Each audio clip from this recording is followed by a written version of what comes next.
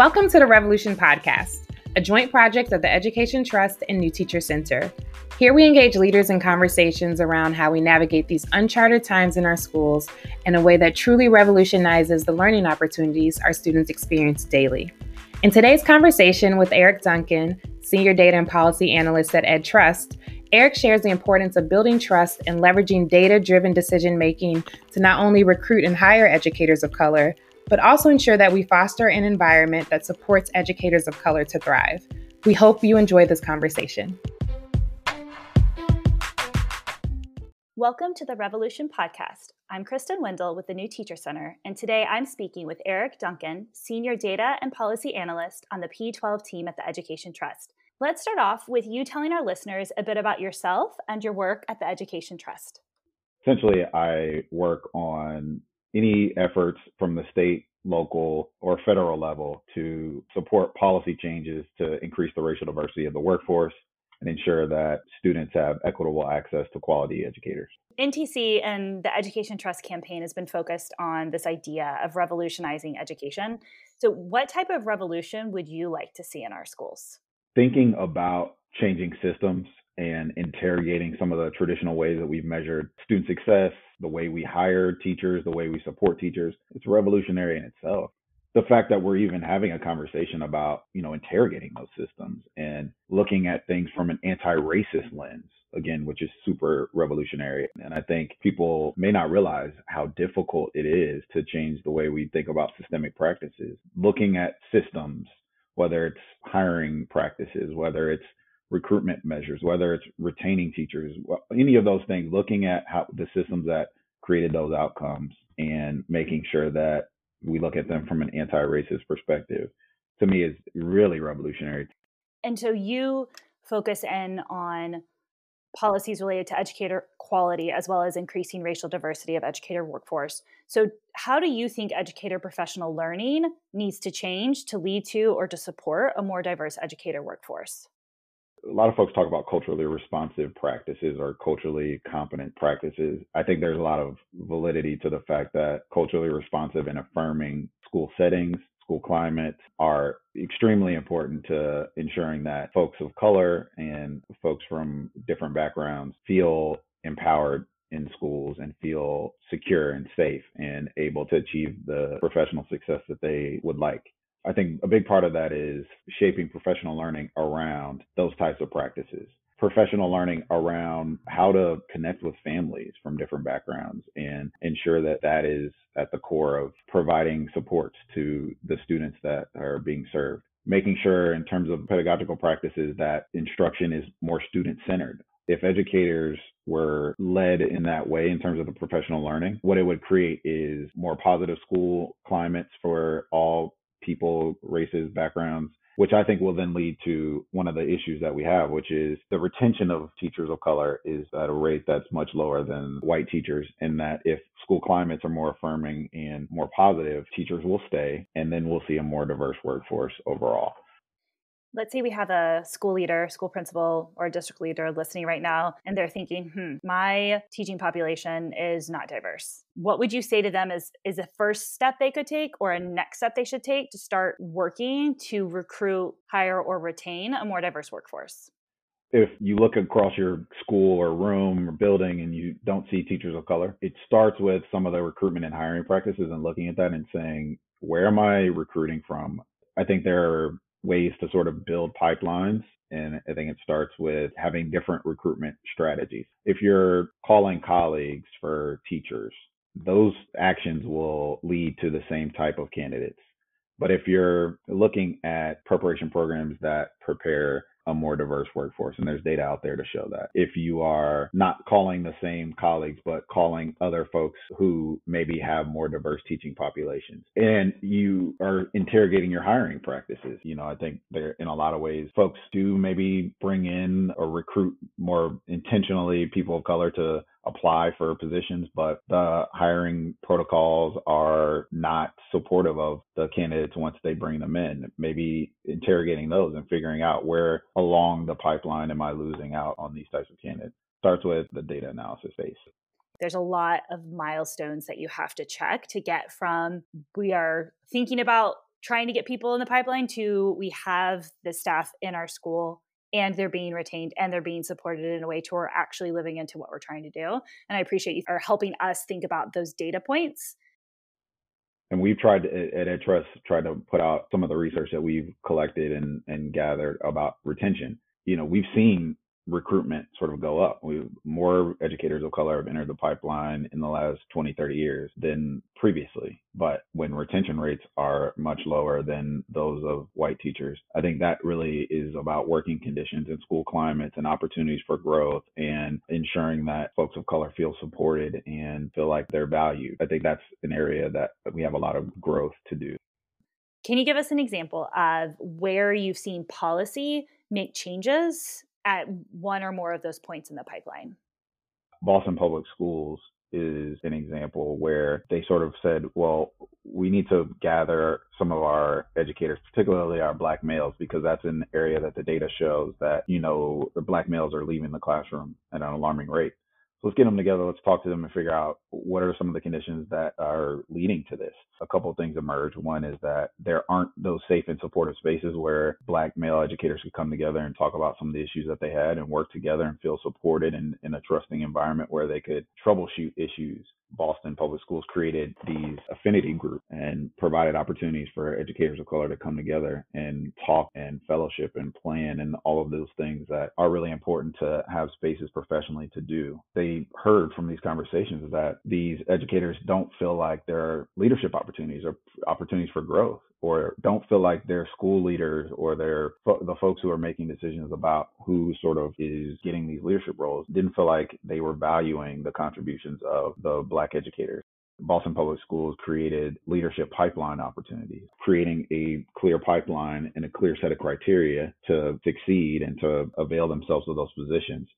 Massachusetts is doing a similar thing where they've created programming as sort of a leadership pipeline program to diversify the superintendents in the state. The more leaders who are making hiring decisions who are deliberately focusing on the educators who have traditionally been left behind, the more diverse and the better outcomes you'll see. They've invested resources in some of the leadership development and pipeline opportunities to diversify the superintendent in their state. Those are a few examples, like I said, of deliberate action in response to feedback and surveys or data collection, whatever you want to call it, that the state and district receive. I appreciate that call out to data, because as you were sharing, I was like, oh, well, there's quantitative data that Boston Public Schools is looking at, right? In terms of numbers of Black male educators and where they are and what they're doing. And then you also have the qualitative data, that information that's surfacing from those affinity groups and from listening to conversations. How might a district or school leader start to gather some of that data if they're hearing this conversation and they're like, where do I start to get the information I need to make sure I'm not responding to someone else's data, but what's actually happening here in my district or school? Some districts, if you don't necessarily feel comfortable bringing a whole bunch of folks together in a room and leading conversation, you can put out surveys. You can hire a consultant, use some funds to bring somebody in who's trained on facilitating these types of conversations and saying, okay, we're going to do an investigation of conditions, convene the right folks to get the information that's necessary, whether it's through focus groups or one-on-one conversations. It's really the investment. Does any of your research touch on what either new teachers need or pre-service teachers, what they need to make that transition from training to a classroom or to come back after 1 year?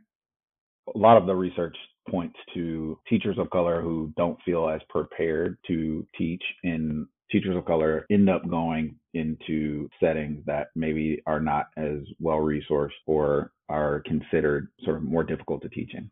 I can remember even myself as a new teacher being one of the younger Black males in a school full of Black students, being tasked with roles, things like you need to deal with these students. They get along with you really well. When they're in my classroom, they don't listen to me. So you should spend some of your planning time making sure that they're well behaved, or maybe bringing them into your classroom to help them with instruction. That has led to some of the retention challenges. Mentor support programs, residency programs. Those are some of the LPI calls the high retention pathways. As a first year and second year teacher, I needed other Black males to go to and who were in the classroom and say, hey, this was a tough day. Like, can we talk through this? And to have sort of a listening ear and to have folks that supported me. And it sounds like a community effort too, finding community, whether that community is someone who's been assigned to you or the space is made to build community with those who are having similar experiences or have had similar experiences, to really kind of unpack for yourself what's happening.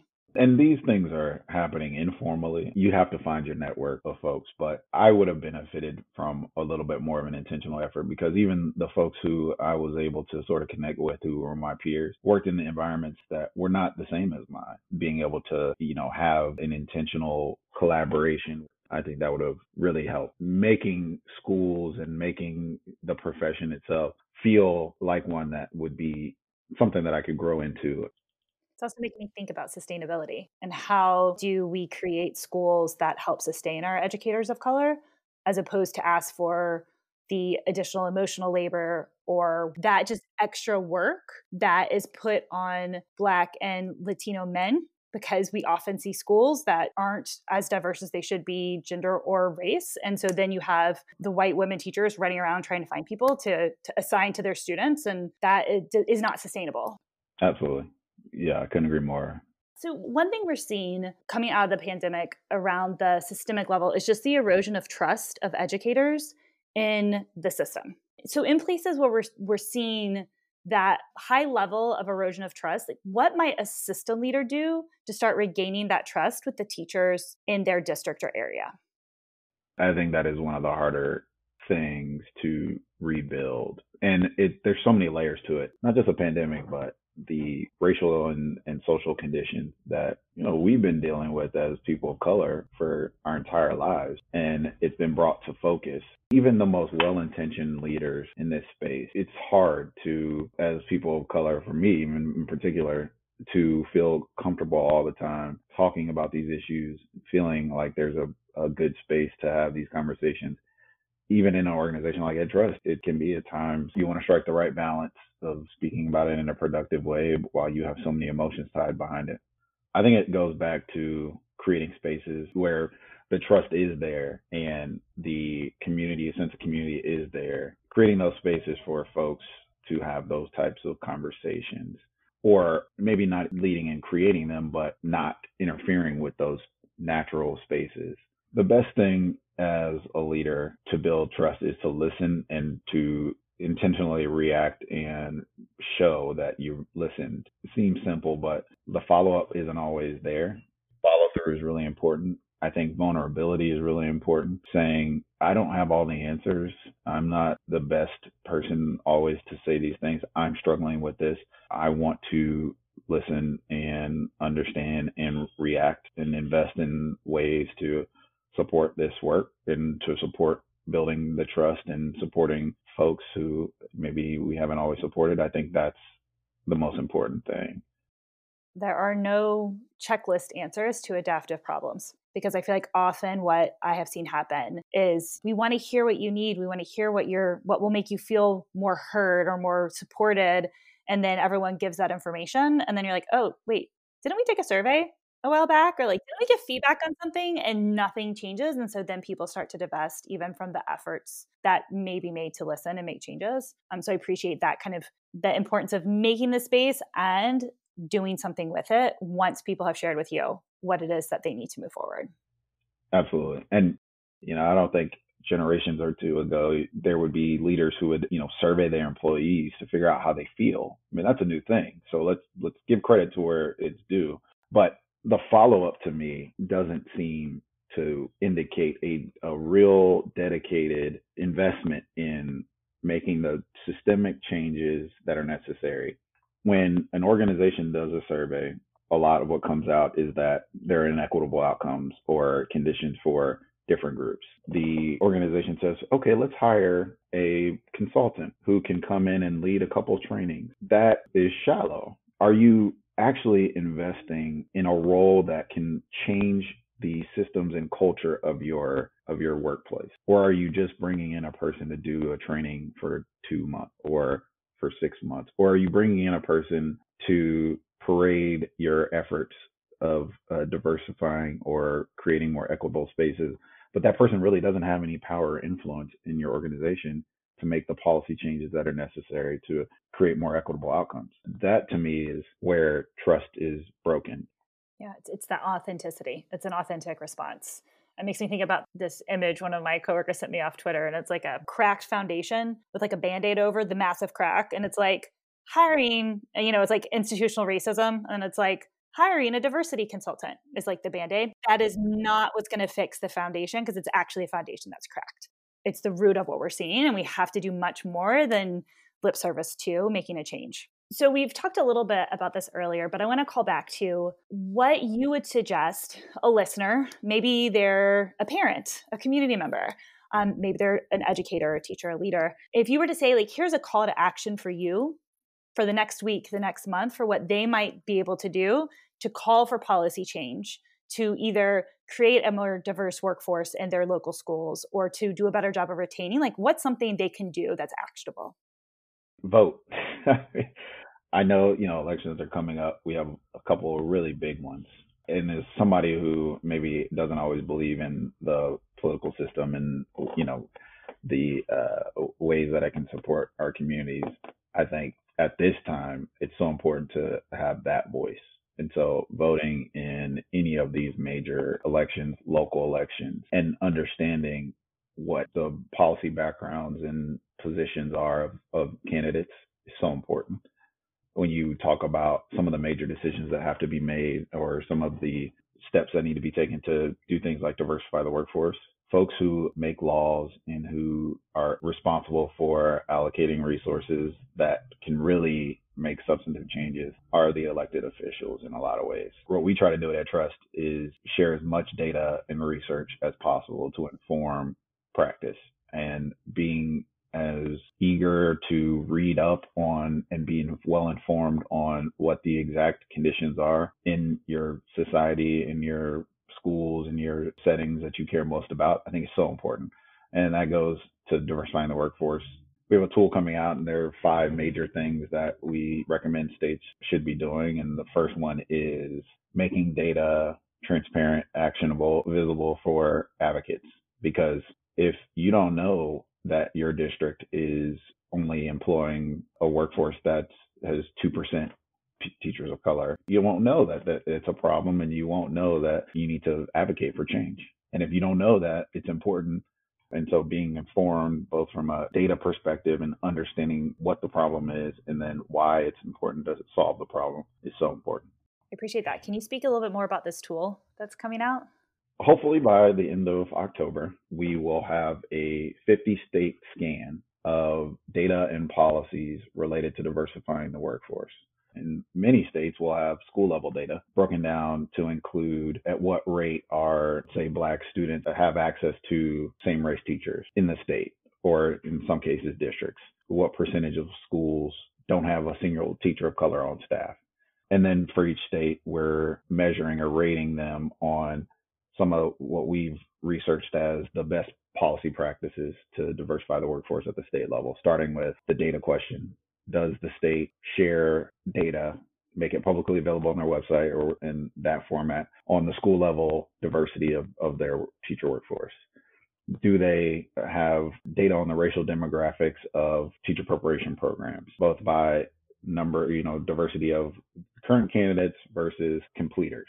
How they've invested in prep programs, whether it's creating program standards that make programs share ways that they're recruiting a more diverse workforce, or it's investing in opportunities for students of color to go to these programs through loan forgiveness programs, through scholarship. So a bunch of policies that we're rating each state to see if what they're doing and if they are doing it at the level that is necessary to really make improvements on the racial diversity of the workforce. That tool will be out for advocates and policymakers and folks to sort of compare, what is my state doing against others? What are some of the states that are doing this really well, like the Massachusetts example? And what can I do to advocate my state to improve in this area?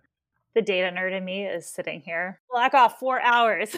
like dig into the data. That is really exciting. I'm excited as well. I am also really thankful that you brought up the importance of voting. And I feel like the pandemic has actually made a lot of people realize that superintendents, which may be voted on depending on where you are, and school boards, which may or may not be locally elected depending on where you are, the power that those people and bodies of people have to make decisions that influence so much. Let's learn. Let's ask questions so that we can make sure that those are the most informed groups of people where we have the capacity to do that as citizens. 100%. It's so important. And even the lack of federal leadership on this has just been so detrimental to even opening schools in a safe way. Was there anything else you wanted to share that we didn't touch on in our conversation? One thing I think for folks who are in states that probably will be affected by the recession or a recession and some staffing decisions, look at your state policy around reduction in force. There are states and even districts now who have had to make cuts and decisions that have detrimentally affected the diversity of their workforce and have stifled efforts to recruit a more diverse workforce. Make sure you look at your state policy. NCTQ.org has a really good tracker for this, and that you're having conversations with your school leaders, your district leaders about what will happen if cuts are made and which teachers are going to be affected. Go check the data, check the policies, call your people. Check everybody. Check the policy, check the data, check your people. Check. And there it is. Eric, thank you so much for joining me. And thank you for elevating the information around the upcoming tool from Education Trust. I think that will be really useful for our listeners. And I appreciate your time. Thank you for joining us on the Revolution podcast, sponsored by the Education Trust and New Teacher Center. To engage more deeply in our work, please visit our Revolution campaign website at www.newteachercenter.org.